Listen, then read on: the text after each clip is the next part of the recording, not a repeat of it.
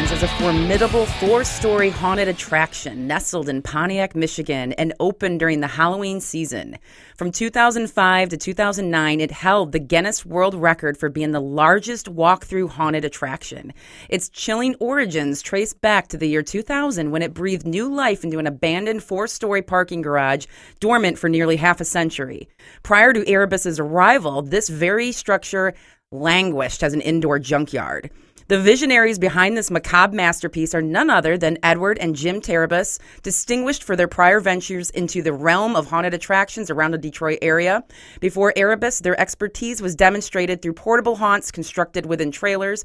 Complementing Erebus, they also helmed the publication Fear Finder, a seasonal beacon that serves as a central nexus for Michigan's haunted houses, facilitating effortless discovery for the intrigued and the brave-hearted alike.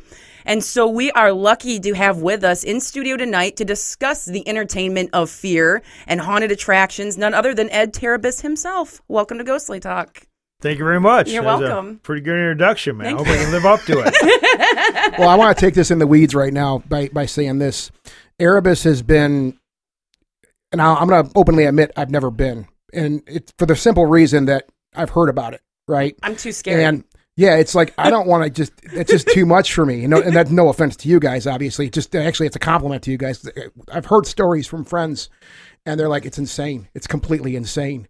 And I feel like it's too much for me, but I've heard story after story after story of Erebus over many years now. And the fact that you're sitting here, it's kind of cool.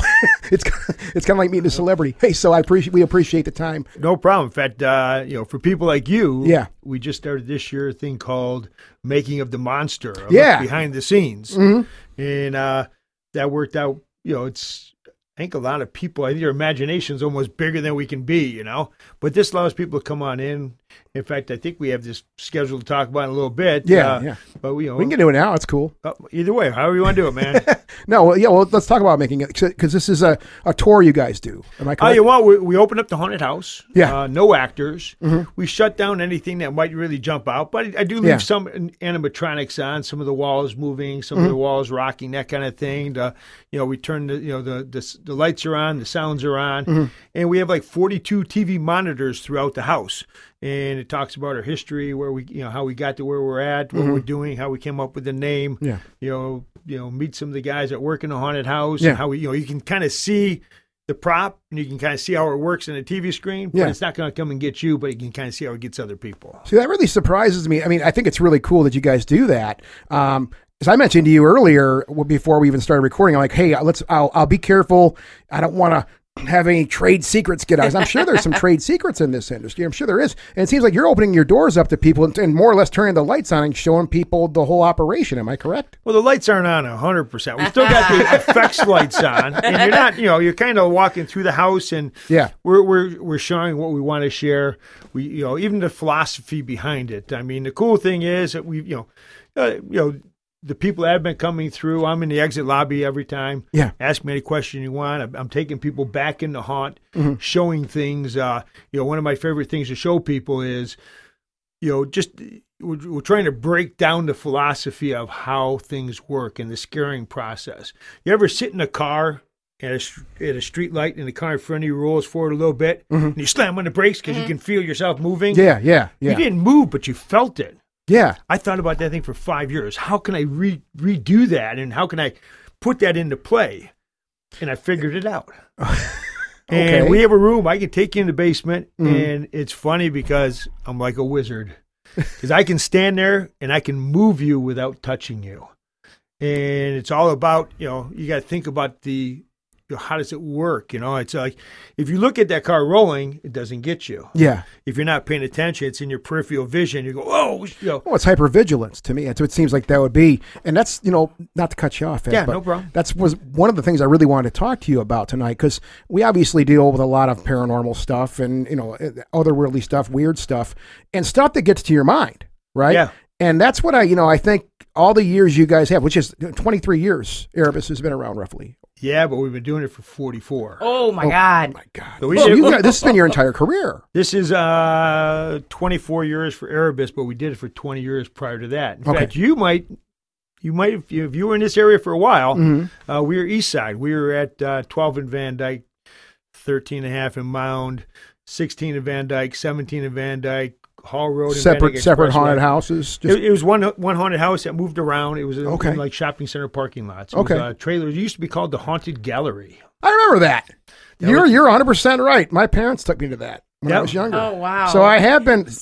We have crossed paths. Well, I kind of want to start with the origin story then. What got you intrigued to start this business of creating the manufactured haunt for people, the experience? 100% all my brother's fault. So at the time, my brother was approximately 28 years old. Yeah. He was working for a company, and the owner of the company or the boss of the company was with the JCs. Okay. Part of the JCs program is to bring other people in. So his job was to bring somebody else. He told Jim, you got to join the JCs. Mm-hmm. So Jim joined his JCs, and they were doing a haunted house project. And he just fell in love. He went, oh, my God, you should do this and this and this. They're going, settle down, Jim. Just do what you're supposed to do. No more, no less. Mm-hmm. And he just thought that was the greatest thing in the whole world. There was the JCs at 13 and John R. at Lamphere High School, and there was a haunted house there also. Did Jim have something to do with that one? No, actually, he was with the Troy JCs. Okay. And at the time, I believe they were at Oakland Mall. Okay. And then, but no, JCs were powerful. At one point in time, I want to say there was like 40 JC haunted houses in the Michigan That was my area. very first one that I ever went to was a JC's haunted house. They'd open up in a kind of a warehouse area, put up like the kind of, I don't know, side panels around. And turn into a maze, basically. Yeah, basically a maze. Inside the building. And that was my first one. Yeah, so that JC chapter went down.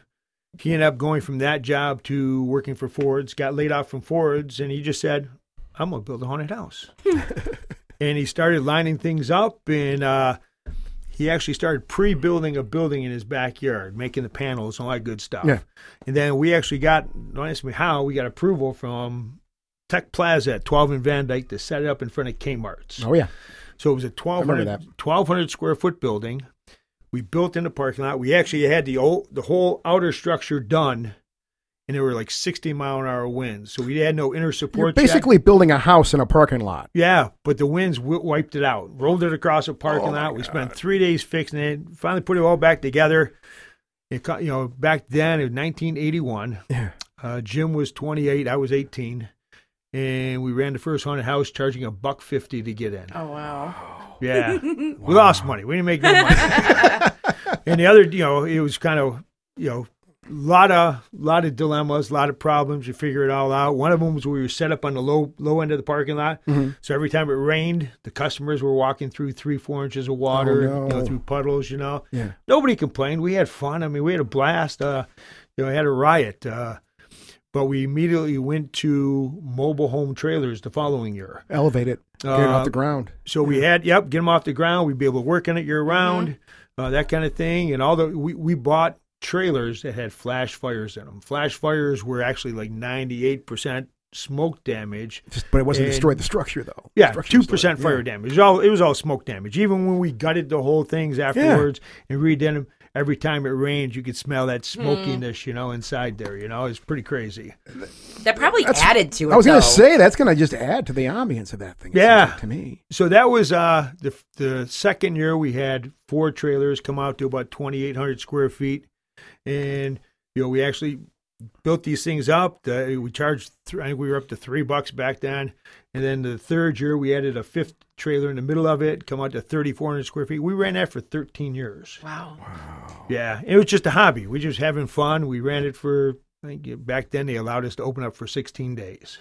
Wow. So what compelled you then to buy an abandoned parking structure in Pontiac, Michigan, and decide we're going to go all in? Well, after running that one for 13 years, we donated that unit to a church for $1. The entire unit that you built out? All but one trailer. Okay. They ended up, they had a haunted house. They were doing a haunted house, and then they were moving from one location to the other. They were going to be outdoors, and we gave them our trailers. And we got bigger trailers. Yeah. Those were 12 by 55. These were 14 foot by 70 foot, and we had 10 of them. Whoa. So that answers the question you just asked. Mm-hmm. Now we're moving 10, 14-foot trailers that take up 2 lanes of the highway, special permits, storage, running of temporary electrical, temporary power, temporary water, everything. Mm-hmm. We're going, man, all the money we're spending, we could afford a building. Mm-hmm. And we started looking for a building. Mm-hmm. And the building we're at now, we actually looked at, and the owner had, we wanted an astronomical price for it. And we said, no, we can't afford that. And we left, and we looked at other buildings, and we were negotiating other things. We just happened to go back, and we negotiated a better price. It was still more than other buildings were selling for. Yeah. But we bought that place. We bought that building in 1998. Mm-hmm. I sold my house. Jim remortgaged his house. Wow.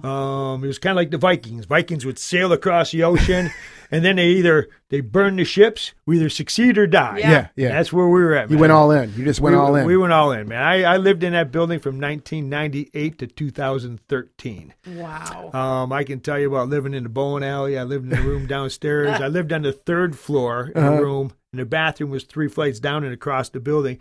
In the wintertime, I literally peed in a bucket. Oh, my God. Because it was too cold to run across the building. I emptied my bucket every morning, I can go all pour me. It was an adventure. I had a blast. I had a lot of fun. I mean, I used to take my van. You could drive. Because it was that big of a building. Yeah. It was a parking structure. And it was actually made to go up 2 more stories, but the Depression hit. And they only came up with 3 floors above ground rather than 5. Okay. So you could drove my car up there, and I hang a hook on my car and hang a hook on the wall.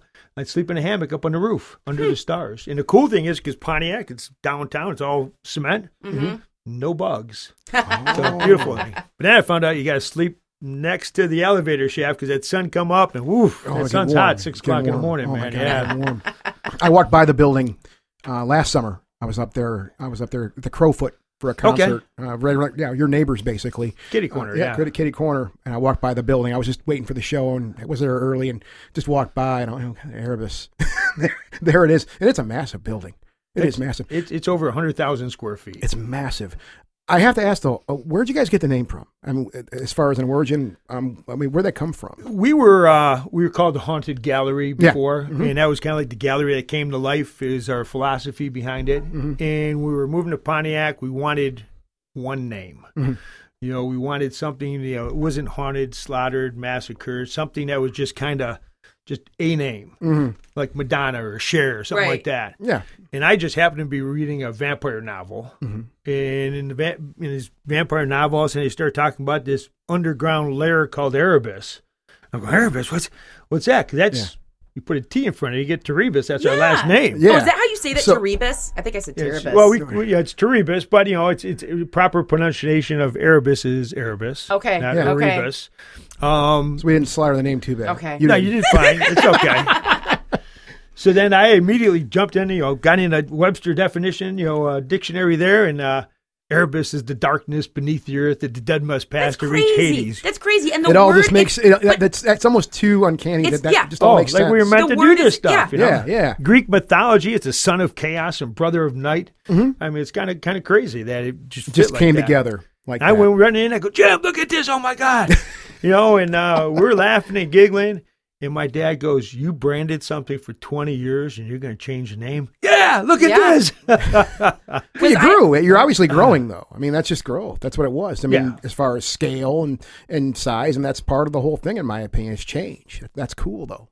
Well, I was just going to say, that name is awesome. It always stuck out. Cause you don't forget it? No, all the other ones are slaughter at sundown. And they're all these, kind of, cheesy names. And then you hear Erebus, and it sounds mysterious and it's very cool. No, it's what people I've heard. Like I said, all the stories I've heard of Erebus, friends of mine, and again, it's just that name, like you're saying, it's a name that just sticks with you. It gets under your skin a little bit, right? And then and there's our cats talking to us right now. Told you, you can hear them yelling. I think it's just it's also it just rolls off the tongue too. It just makes sense to me, especially as how it ties in with your last names. I honestly, not knowing you, And when I got your name, I'm like, I know. so that's his nickname. I know. That's kind of cool. I looked at that too, and I'm like, there has to be a cool. connection there. Like, Terebus, terrible, I thought it was kind of, it's kind of neat. That's a play on words, yeah. But that's your actual last name. Oh, I love it. So you're only, how long are you open for during every year? When does it open? We usually open mid-September Okay. into the first weekend of November. Okay. So we'll be open till November 4th this year. And so you're open for just this month and a month and a half. Mm-hmm. Sure. But are you working on this the entire rest of the year? I'm curious about this. Or do you get to take a big break of time? Like you guys, it's just obviously, in my opinion, you guys are grinding right now. And I've probably said this a couple of times. The fact that you're here right now kind of blows me away. I'm like, you got to be so busy right now at this time of year. Believe it or not, it's actually the busy part is pre-opening. Okay. So, because you think about it, I mean, the tough part about a haunted house industry or running a haunted house is. Yeah. Like McDonald's, you get a McDonald's up and running, you get a manager in place, you get people working, you go, okay, we can move to the next one. Mm-hmm. As soon as our season's over, 100 people go away, and then you got to try to corral them all back again. And that would be very difficult to do with more than one location, in my opinion. Yeah. I mean, guys are doing it, but it's not 2 times as much work. It's like 4 times as much work. Right. So, the tough part is getting it all open, getting everybody back in play. Because as soon as, by the end of the season, it's just a smooth running machine. Yeah, you got everything in place. It's been going for a while, so you're nice and warm by the end there. Oh, yeah. And then it's time to shut it down. And but I imagine you guys probably work on this. You do probably have to work on this all year long. I mean, you're saying, the preparation, of course, is intense. But this has to be a year-long job for you guys just to kind of keep things going. And it's between the haunt, between the building maintenance, and now we got the escape building, escape rooms. We're working those a little bit. Yeah. We're opening the Mythos Museum. That opened last weekend. We got, we're definitely always busy. But those other events are going to be now year-round. Are they going to be year-round, or are they just seasonal? During the season?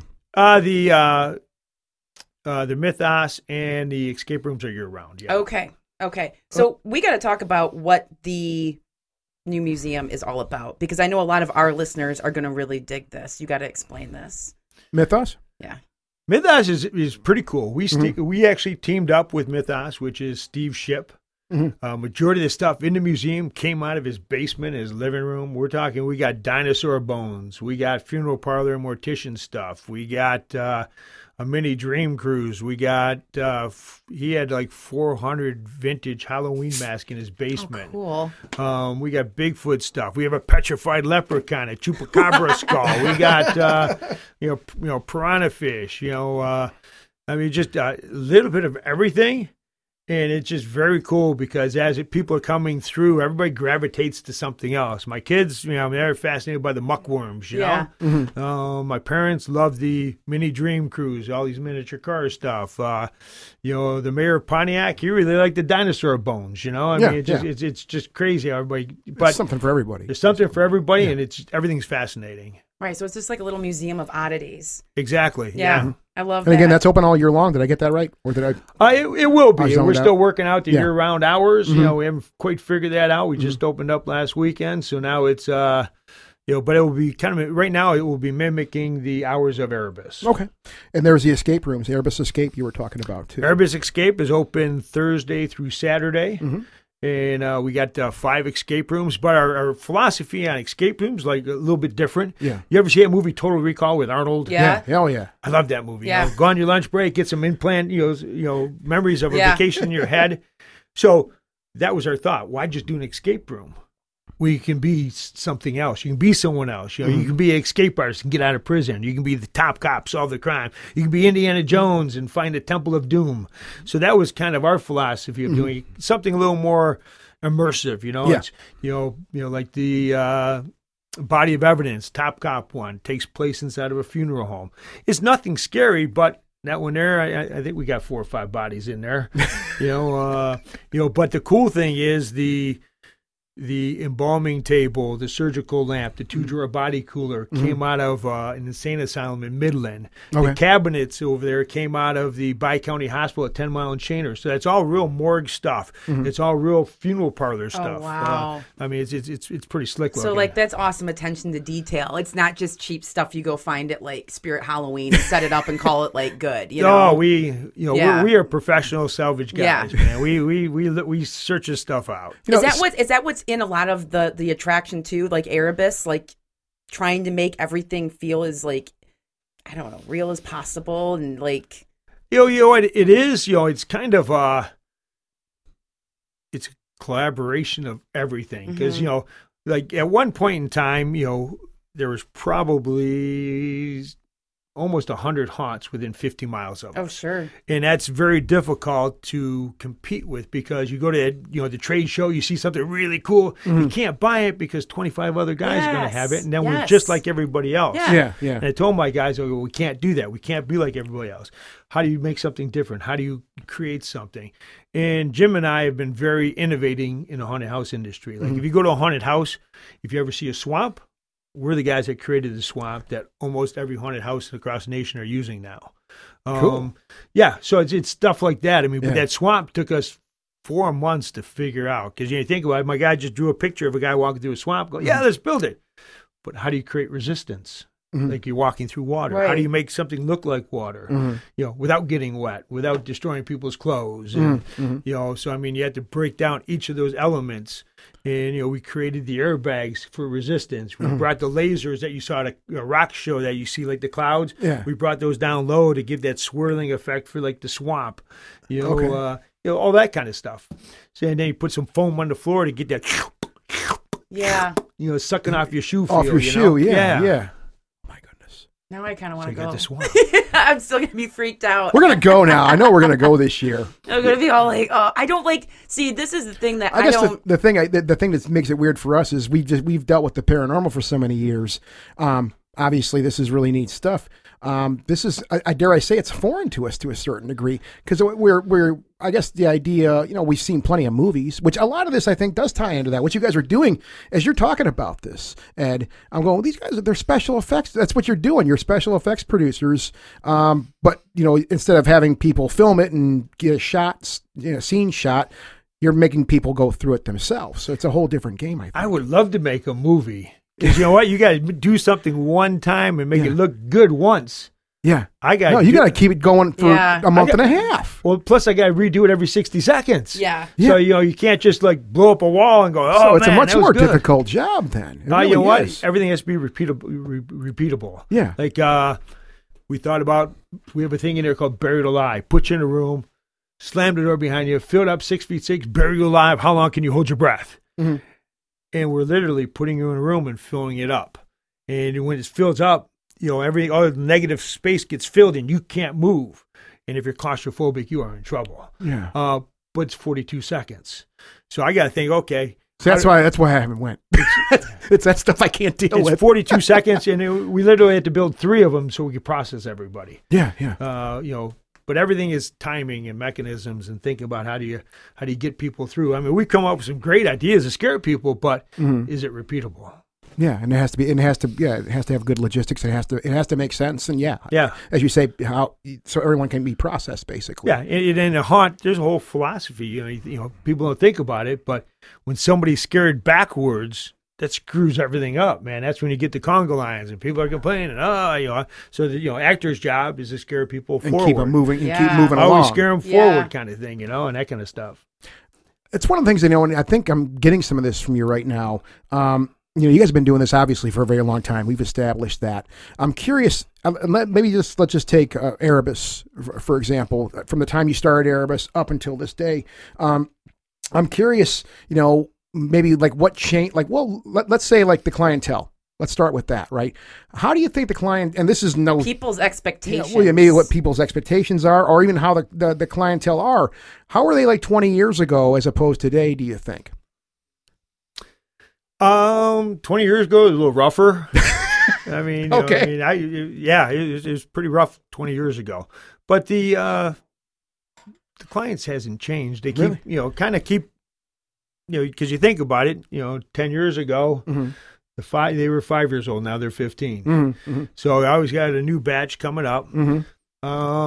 It seems like, some people, when they get a little older, they don't, they back off a little bit. Yeah. It's, I look at it as it's almost a graduation, because once you can only trick or treat for so long, but what do you do after that? You still want to celebrate Halloween. Your choices are either to go to Halloween parties or haunted houses. Haunted houses are the, haunted houses and hayrides. It's almost a rite to passage kind of thing. It's a tradition. You have to do it. It is. It's Halloween time, Growing up, that's all we did every year. Yeah. So, I mean, I don't think the clients have changed, but they're, because of movies nowadays and the graphicness of stuff and video games, you have to kind of, how do we take it to the next level? How do we become more immersive?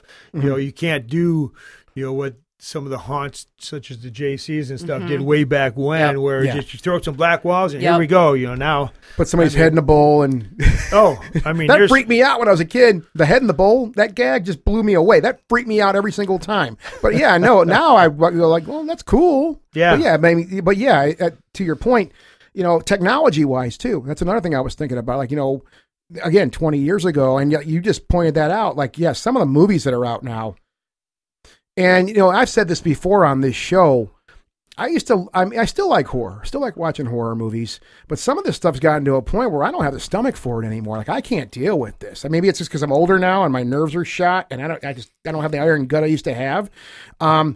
But you just said there's that idea where, how do you keep up with something like that? And I guess, is there technology that you guys can apply to that? Or is there just being innovative, like you said before too? It's just having different crafty ideas. No, there's all kinds of technology, pneumatics, and we're the guys that kind of created pneumatic puppetry. So not only just pneumatics, but now you could put a guy behind it to help control it, to give it more lifelike feelings. You got there's just a ton of stuff out there, and it's really even hard for us to keep up with it. It's almost like social media. Like, oh my God, I mean, over my head, And you only have a small window to apply this and get it right in too. Like, you don't have all year or you don't have a larger window, it seems like, to keep working these ideas out. You got to get it right in a small window, it seems like to me. If we screw up, I got to wait a year to make it up. Yeah. But it's kind of funny because, like actors, it's always been very tough to get actor-type people to act in the haunted house. Yes. Because they want to do one line good one time. Right. And they don't want to hurt their voice.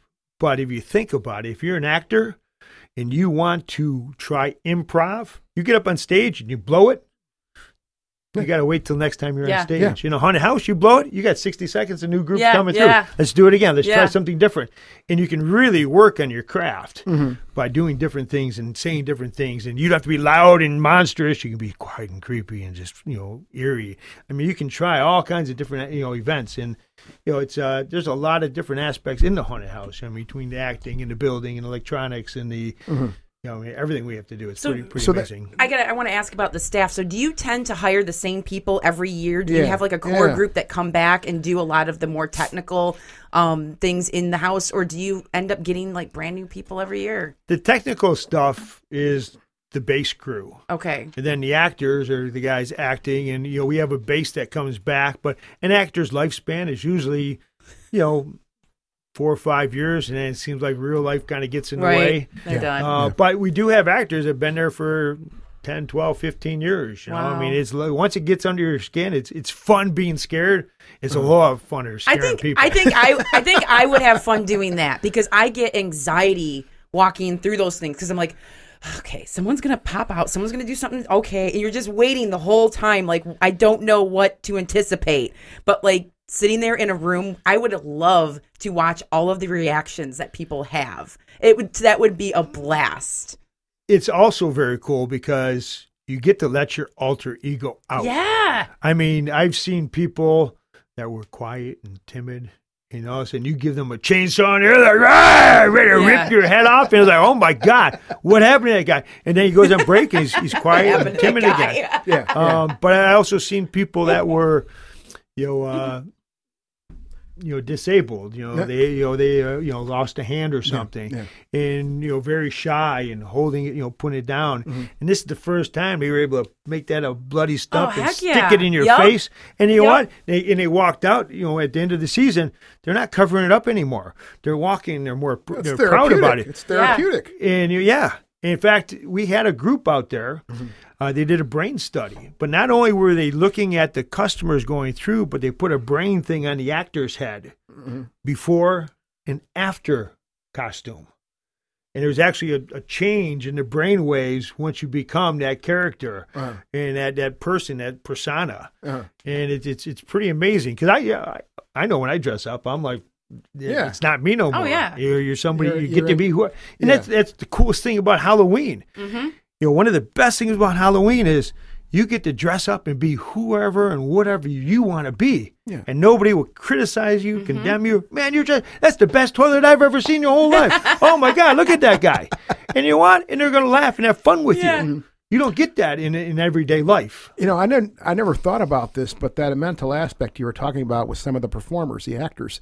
There's some artists that I follow, and one of the things they do, part of their art, and it's more or less, it's sound. I won't call it music. It's just sound. It's just noise, basically. And one of the things these guys have done over the years is they've worked with mental patients. They've worked with people who are in sanitariums, and they've talked to them, and they agreed to do this. And they basically do what we would call now, they were doing this 20 years ago, they call it scream therapy. And these people, they would take these people and they would find some good acoustics and let these people just completely come unraveled and just scream therapy. And they would record it. Right? And that's part of the art. And they all agreed to this. And a lot of these people, because I've studied this band for a long time, a lot of these people come out the other end going, this really helped. Like, I feel better about things. What band is this? A band called Stalag. Very obscure, weird band. It's those terrifying stuff. It's all screaming. Are they from the U.S.? Nah, it's completely... Nobody even knows who these people are. Their identities are they're from other bands, from other metal stuff, but their identities are completely unknown. But it just made me think about like it's the same type of idea, I think, where you can let somebody kind of perform to a certain degree. It's kind of like we used to do soapbox derby as a kid. Yeah. And you got to drive that straight line. Drive the straight line. Mm. It's impossible to drive the straight line unless you learn how the car is going to react, and you have to change lanes. Go left, go right, go left, go right. It's now drive the straight line. Yeah. If you just drive the straight line, it's impossible to do. But as long as you know how to navigate, you can hold that line. Right. Yeah, totally. So, what prompted someone to come and do a study? And was that the only study done at your place, or have there been others? Actually, we had Beaumont come out. No way, the hospital system. Yep, and the guy did a system, and he put heart monitors on people, and they did a study, and they actually going through Erebus was equal to a cardiac, a workout. Like you're working out, your heart's getting up there. Oh my God! It's like you've been working out. I believe that. Oh no! Especially because how long does it take someone to go through the whole thing? It's just over a half-mile walk inside the building. Okay. So it depends how fast you're running and things are coming at you. It's 35, 45 minutes. See, that's a long time. That's a long time to be It's a long time when things are coming after you, So, okay, I have to ask the obvious. You've probably had throughout all of these years someone go, I'm out. I'm out. Like, what do you do when someone starts to panic, they're not into it, and you need to remove them from the attraction? Because I'm sure it's happened. It's an awesome question. We keep track of that. We actually have a board up there. It started as a chalkboard. Now it's an official WIMP board. Last year, we keep track of the year at hand. Yeah. And then from the inception in 2000. Mm-hmm. Last year, we hit 10,000 WIMPs. We had 10,000 people WIMP out. No. So how far do they tend to get through? Do you have data on that? Like, when's the cutoff point that most people seem to go, nope? You know what? It's the first little bit. Is it? Okay. Yeah. They're just not built for it. They're not built for it. They're just not built so we average We average, somewhere between 350 and 500 people a year wimp out. Okay. And then we 10,000 you said? That's your total number. 10,000. Actually, I think we're at 10,029 right now because, this year, we ended up last year at 10,002. I told my guys, you hit 10,000, I'll buy you all jackets. Yeah. And they were trying hard. They got the jackets, man. Well, it's, I've seen this happen. I've actually seen this happen in haunted locations we visited over the years, places we went with groups of people to check stuff out and, try to collect evidence and whatnot. I've actually seen the same thing happen to people. We've been to certain places where people got in there for a few minutes, and it's the same thing as what you guys are doing too. It's a mental thing, Sure. For, when you're in, I'm sure you've seen some of the TV shows and stuff like that. It's not nearly that exciting, by the way. It's much more boring than the TV shows are. But some people, it gets to their mind. They let their mind get the best of them, and they can't handle it. And I've actually had to see people get walked out of buildings the same way. And these were not haunted houses, so to say. So, I mean, that's kind of what Making of the Monster is for. Mm-hmm. For like you said, I'm not sure about that. Yeah. Come on out, no actors, see what it's about. Mm-hmm. And then at the end of that, 80% of those people said, I think I'll come and check it out with the actors. Well, you can appreciate the art then, too. 20% say, no way in hell I ain't coming there. It doesn't matter. So that's where I would be at. And I know if I do that, I would like to do that first. Because then I can appreciate the art of what's going on there and what you guys have built over all these years. And then, kick my ass. Sure. I can deal with that then. That's cool. I do want to come back to this because we've been kind of touching on this a little bit. We were talking about this earlier, is this idea of scaring people, right? We touched on that for a minute, and I really want to veer back to that for a second because, I mean, you were talking about the idea of a car going forward, and that's perception. I mentioned hypervigilance earlier. Okay. Is that the ideas that you guys really want to try to, I guess talking about the future maybe a little bit. What is the future of haunted houses like this? Is it going to be more this visceral type of mental thing that you're talking about, like with that idea? It's everything. Mm-hmm. I mean, it's your... how can I go and, people are claustrophobic. I need to look at that a little bit. Afraid of heights, afraid of spiders, all the fears you got. I mean, you look at that and just that car thing. I just know that got my heart racing every time it happens. I've done the same thing too. I've done it myself. But it took me 5 years to figure out how to make that work. But it's cool because, I literally almost showing this lady how to do this or how it works. And even told her what was going to happen. She almost fell over. She had to grab her husband because she was falling over just from the perception. The perception of it. That's really all it is. Perception to me is everything. Yeah. And that's to me. We know the classic haunted house. And again, I'm not speaking as any type of expert here. You're the expert. The classic haunted house was, like you were saying, put some walls up and. Put a head in the bowl or something like that, have it talk to you and freak you out. But it seems like, clearly in the last couple of decades, you guys have been taking it to the next level like that with this idea of perception. You know what? It's, how can I get in your head? Yeah. Clowns never bothered me. I never had a problem with clowns in my life. Nope. But you know what? People hate them. We can give you some scary clowns. If the clown ain't going to scare you, the effect will scare you that the clown is working with. We got a lot, kind of going back and forth. So how do you do a little bit of both? I never got the clown thing, honestly. It's a thing. I get it. There was a list. I don't know. There's that. Now there's that. There's a big list of the top things that scare people. And honestly, clowns was within the top 20 of all the things on this planet. What? It's a weird phenomenon how that ever happened and shaped it. It's a thing now. There is that. Speaking of not to go down the movie route, but there is that movie Terrifier. I don't think you've seen it, Amber. No, but that's a creepy clown. No, that is rowdy. That is a rowdy. That dude is a couple of rowdy but flicks. And that is really creepy looking. That's a creepy looking clown. It was creepy. The most recent incarnation of it. It. I thought Art the clown from Terrifier. He is really. That's a creepy setup. That's unsettling to look at that dude. But I know people. I have a couple of friends personally. One I know from college that when we were in school together, if he saw a clown, he would literally freeze up. He would literally freeze up, and we'd have to break him loose and get him out of the situation. It happened to him a couple of times. He is so deathly afraid of clowns, and we never found out why. He never told us. When you've been running a haunted house for all these years, what scares you? Not too much. You know what? They try. You know what? It's funny because my inners might jump, but my body doesn't react. And my guys are always trying to get me. My son's 12 now. He's trying really hard too.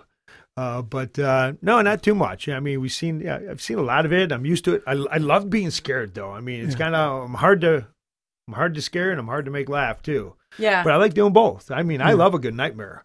I wake up. Oh my God, that was cool. God, you are built for this. You are built for this. Seriously, with the last name and everything, you're built for this. I think you're battle tested, though. You've been doing this for 44 years. I think. Yeah.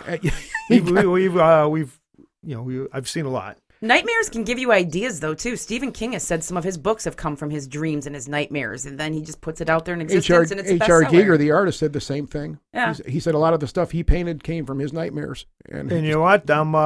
I solve my problems in my nightmares. Do you really? Solutions come to mind. In fact, I was just telling my guys about a display we need to build next year. I go, man, just thought I came to this. Even in my brain's going, well, how you gonna fix that? How you gonna make that happen? Mm-hmm. Oh, we can do this and this and this. And yeah, it's pretty amazing. You take your work to bed, also. I see. Yeah, you know what? We live it, we eat it, we sleep it, we drink it. Yeah, 24/7. Now, go ahead. I was gonna say, why do you think people are interested in being scared? There is so much awful stuff on this planet. We just went through a pandemic. You know, you could get into a car accident at any moment. The whole thing with school shooters and just all this bonkers stuff. But then you get people that love to come to something and be terrified deliberately. To be terrified in a safe and sane environment. It's kind of like me. That nightmare, did it scare me? Oh yeah, it got me, man. It got me good. But I wake up and I go, I'm safe. Yeah. That was pretty cool, man. It got me good, man.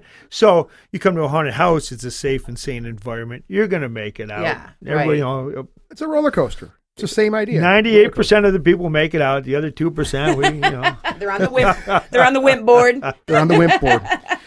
Now, I understand also that there are some, more in our line of work here, the building, obviously, in Pontiac, there's been some reports of paranormal. There have been some paranormal reports. There's been some stories, from what I understand. Like real stuff? Yeah. Well, I don't know, something like that. Can you shed some light on that? We did. We can. We had some guys want to come out years ago from the Lower Peninsula Paranormal Investigators, and they said they wanted to come out after our busiest night. I'm like, oh man! So they're coming out at like 3 o'clock, 4 o'clock in the morning. Yeah, because they said the spirits are all stirred up. Yeah. High energy. Yeah.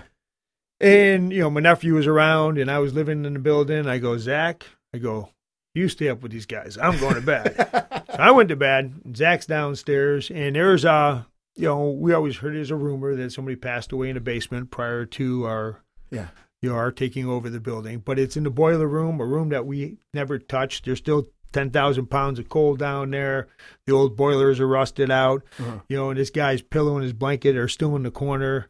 There's 2 inches of dirt and grime down there, and so they took flashlight and they put it over there, and they're going for 45 minutes. We're going, turn off the flashlight.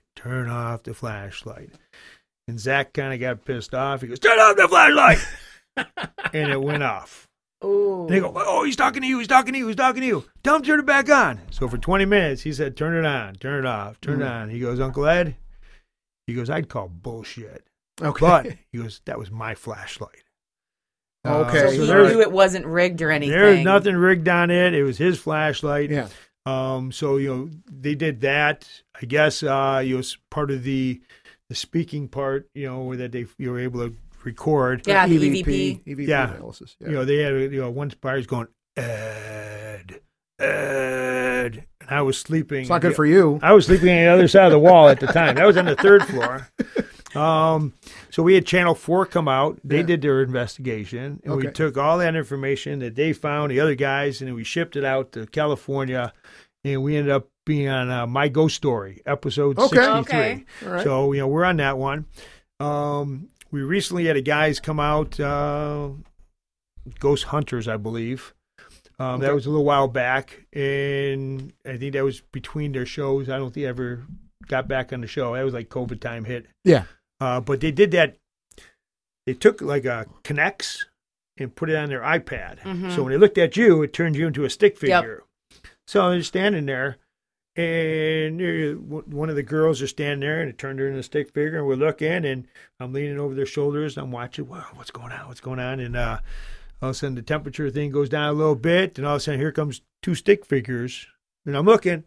You can see them on the iPad. Yeah. And they're coming forward, and there's nothing there. Mm-hmm. One floated away. The other proceeded to, like, pet her hair. That's trippy. I've seen people use that same. Some people, there's actual software out there that's been developed for that. I've met some people that kind of wrote their own stuff for that same application. I know exactly what you're talking about. Yeah, you see stuff on the screen, and like you were saying, it's like a stick figure. It'll make a very rough frame. What could of be something it's picking up. Something it's picking up. It's detecting. Right. That's what it does. That's what the software does. That's trippy. Well, and it's thinking about that. I never even thought about that until talking to you tonight, Ed. And that would be a really interesting place to try to. I guess once you get past it, it's entertainment, right? Sure. Right.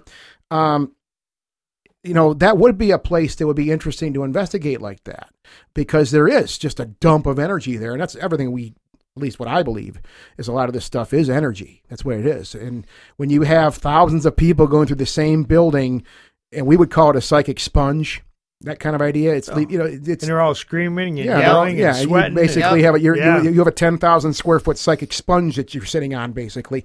I mean, and obviously there's been some interesting stuff that's happened as a result of that. So I never thought. You talk to my guys, they got all kinds of stories, man. They're just they hear. My wife is from Thailand. One time they were doing a little investigation. I went down with my wife. Let's go check it out. This woman goes, "Oh my God, just an apparition from the waist up." I turned around, because I can't afford to have my wife being scared of living in this building, I turned right around and took her back upstairs, because in Thailand, they'll build a ghost house, before they build the house. Oh. And the ghost house is supposed to house a good ghost to keep all the bad ghosts away. Yeah. So, I mean, they truly believe in ghosts like that. And I'm like, I can't have my wife freaking out. No, I can understand that. But that's really what that idea, though. I find that fascinating. It really is. It's a psychic sponge you guys are kind of sitting on. Again, from that dump of energy that people are leaving there every night. Oh, we got real human skeletons. We got the wicker baskets that were used for body bags prior to body bags being used. So how many bodies were actually in those wicker baskets? So then all the paranormal people would be like, ooh, attachments with those objects. Like there could be something. That's another idea. With all of the stuff that you get and salvage and put together. Like there's something being left, collectively brought in from just these objects alone, because there's a lot of people that believe there's some kind of substance to the idea of a haunted object, or that it can bring something into a building or whatever. I collect a bunch of old stuff. I always have. I have a ton of old Ouija boards, so I don't know if I buy it, but it seems like it could be viable. It looks cool, though. It looks cool. Well, of course it looks cool. I'm very apprehensive, but I'll be honest. I've called the police, and we've actually had the canine units come out, because I swear somebody's in my building. 100%. Yeah. And there's nobody. Wow. How old is that building? Do you know how old the building is? It was built in 28 is when they pulled the permits, 1928. All right. And then, like I said, the Depression hit, and they stopped building it. Okay. One quick question I was thinking about too. When you guys did buy that, because what I read obviously is it was being kind of used at the time as like an indoor junkyard. Am I correct? Indoor junkyard full of old Cadillac stuff from the 30s to the 60s. Some of that stuff was still wrapped up with original paper. And 98 was pre-internet. Yeah. So they scrapped it. Oh, we're talking, man. They went through 40-yard dumpsters, and they were getting $400 a dumpster in scrap steel. And they just filled them up. Just think about it. 40-yard dumpsters of Cadillac parts. You're talking millions and millions of dollars in Cadillac parts. But you know what? There was so much. Yeah. It was just full. I mean, it was just packed full of stuff. And they took all the full cars, or mostly cars. But I mean, just Cadillacs. I have a 63 and a 52 Cadillac hearses, and I was able to, I grabbed a couple extra bumpers, just because, just to have them, yeah. Speaking of leaving stuff behind, it's one thing I had written down here too. I have to ask you this directly. Sure. What are some of the most interesting things you guys have in your Lost and Found? Because clearly all the thousands of people you have going through there, people I'm sure they drop stuff. I'm sure you've found plenty of smartphones on the floor. Oh man, smartphones, paychecks, wallets, IDs, credit cards. My couple of my favorite things. I have a size 11 Nike green suede. I'm guessing it has to be at least $150 worth. Size 11. That's a 180-pound dude at least. Yeah. He left with no shoes. He didn't lose one. He left with both off. How does that? How do you not go back in and you go? not It never came back in.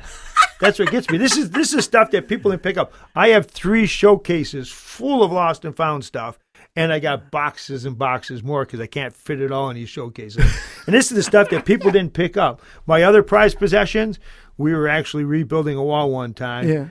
And we found some dentures, some teeth. Oh my God! Or like maybe not dentures, but like a bridge or whatever, where it has like 6 teeth on there.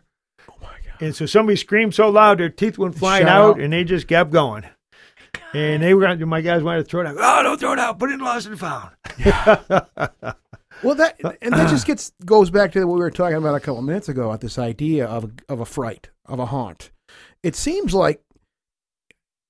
I like to think that if my dentures shot out, if I had dentures, I would go back at some point. I would be like, hey guys, listen, right around this area, or like, hey, but I guess you don't want to be that person to I look at it as like being in a grocery shopping line. You don't want to be that person the whole, like you were talking about, scare them forward, not scare them backwards, scare them forward. You don't want to be that person holding up the line, I guess. I lost my teeth.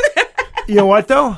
There was this woman, she showed up there, and she didn't look like she belonged there. It must have been date night. She had a nice, black dress on with a red patent leather belt, red patent leather shoes, a red patent leather purse. Yeah.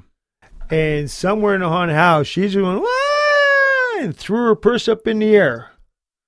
Okay. And continued through the haunted house. And my guys saw that, went and had to go and pick up all her stuff, put it back in her purse. Yeah. She didn't realize she lost her purse until she saw the guy at the end of the haunted house holding it, waiting for her. Wow. She had no idea that she had it in her hand and it was gone. And that's just getting in someone's head, I think. You're that distracted, that fretful, that you're don't even know that your wallet, everything's just been Which is to me, that's the most important. That's that's you. That's everything you have on you. That's your most important possessions you have. It's your identification.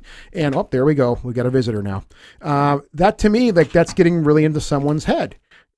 Rollins. That's like fight or flight. That's exactly where it is.